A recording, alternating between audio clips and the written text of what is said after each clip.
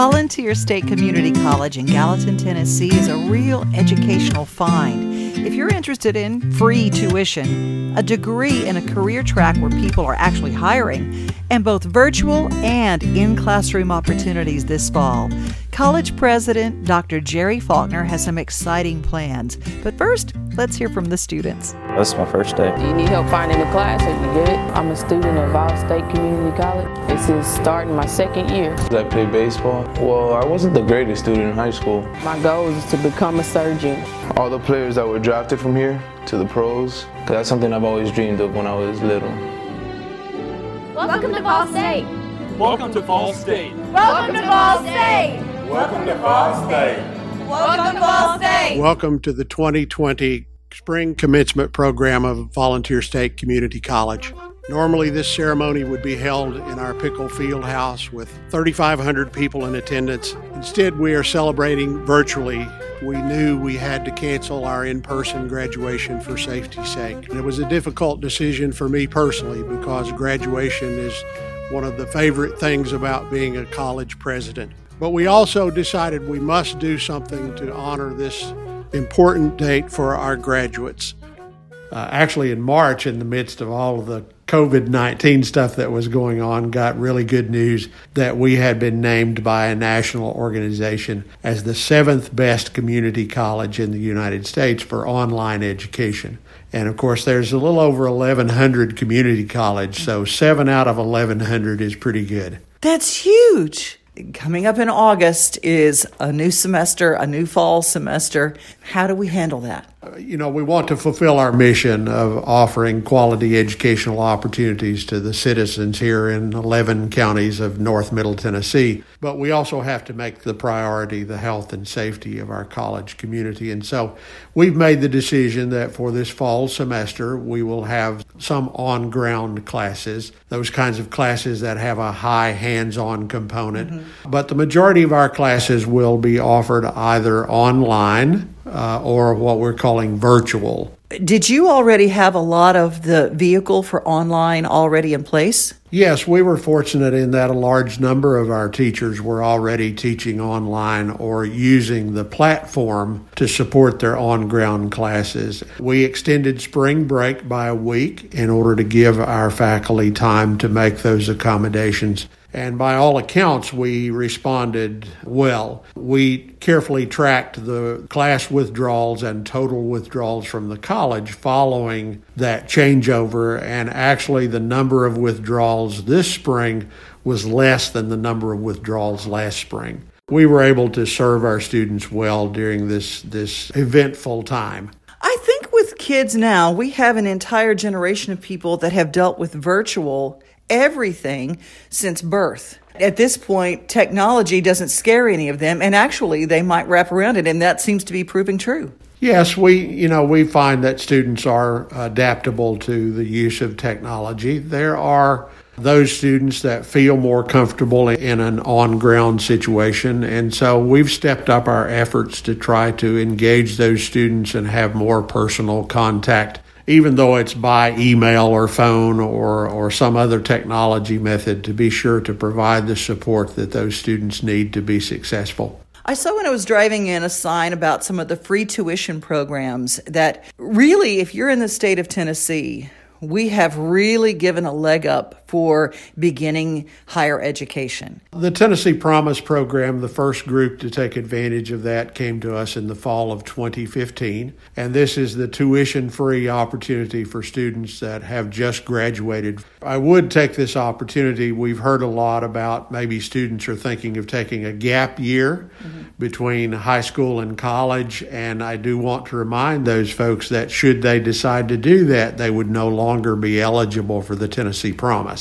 So please carefully consider that. And then fall of 2018 was the first group that came to us taking advantage of the Tennessee Reconnect, which is also a tuition-free opportunity for non-traditional students that don't already have a college degree. And we think that's going to be very important this fall because of those folks that have been displaced from their employment or disrupted, or they're just seeing that the career path that they're on now is not really stable. They can come back to Volunteer State tuition free under the Tennessee Reconnect program. How would they find information about Tennessee Reconnect? We have abundant resources on our webpage, www.valstate.edu, and that would be a good place to start to get the information. We do have an office for Tennessee Reconnect folks. We do have an office of adult and VA learners, and so they can reach out to that office as well. And so we'll respond to emails or phone calls to provide all the assistance we can to help students. Are there some things that Ball State is really pulling heavily for? Is it medical? Is it computer science? What are the big pulls for Ball State? More and more people are seeing college as a pathway to a career. And so Vol State has always been known for our health science career programs. We have about 14 different opportunities for certificates or degrees that lead to a good job in the healthcare field. A year ago, we added nursing as an opportunity as well, an associate degree, RN degree. But over the last year, we've also really been ramping up our efforts in business and technology. And so we are now offering Associates of Applied Science degrees in computer information technology in things like networking and cybersecurity, high demand fields where students can get really good paying jobs. A couple of years ago, brought to our Gallatin campus a degree program in mechatronics. If you make it, move it, or manage it using automated controls, you need somebody with mechatronic skills. And so we've had great success with that program and job placement out of students in that program as well. If there were a kid listening, or the parent of a child, or someone who's always had an interest in that, pay attention to what your kids do. If they draw things or they work on things all the time, and maybe instead of a quote-unquote engineering degree, this sounds like something really interesting for those kids. Oh, absolutely. And with a 2-year degree, they can get a really high-paying job. $60,000, $70,000 is not unusual. But it does open the doorway if they want to go on to a bachelor's degree in mechatronics. We have a relationship with Austin Peay State University and with Middle Tennessee State University that would allow those students to go on and become people that not only install and maintain and care for those kinds of systems, but people that design and create those kinds of automated systems. Let's talk about the entertainment media program. Well, it's been around about 5 years now, but it continues to grow. There are 4 different tracks. The music production track, how to run a studio and produce music. There's the business, how to make a business plan. There's the social media part of it, and there's the video part of it. And then we just recently added a concentration in digital radio.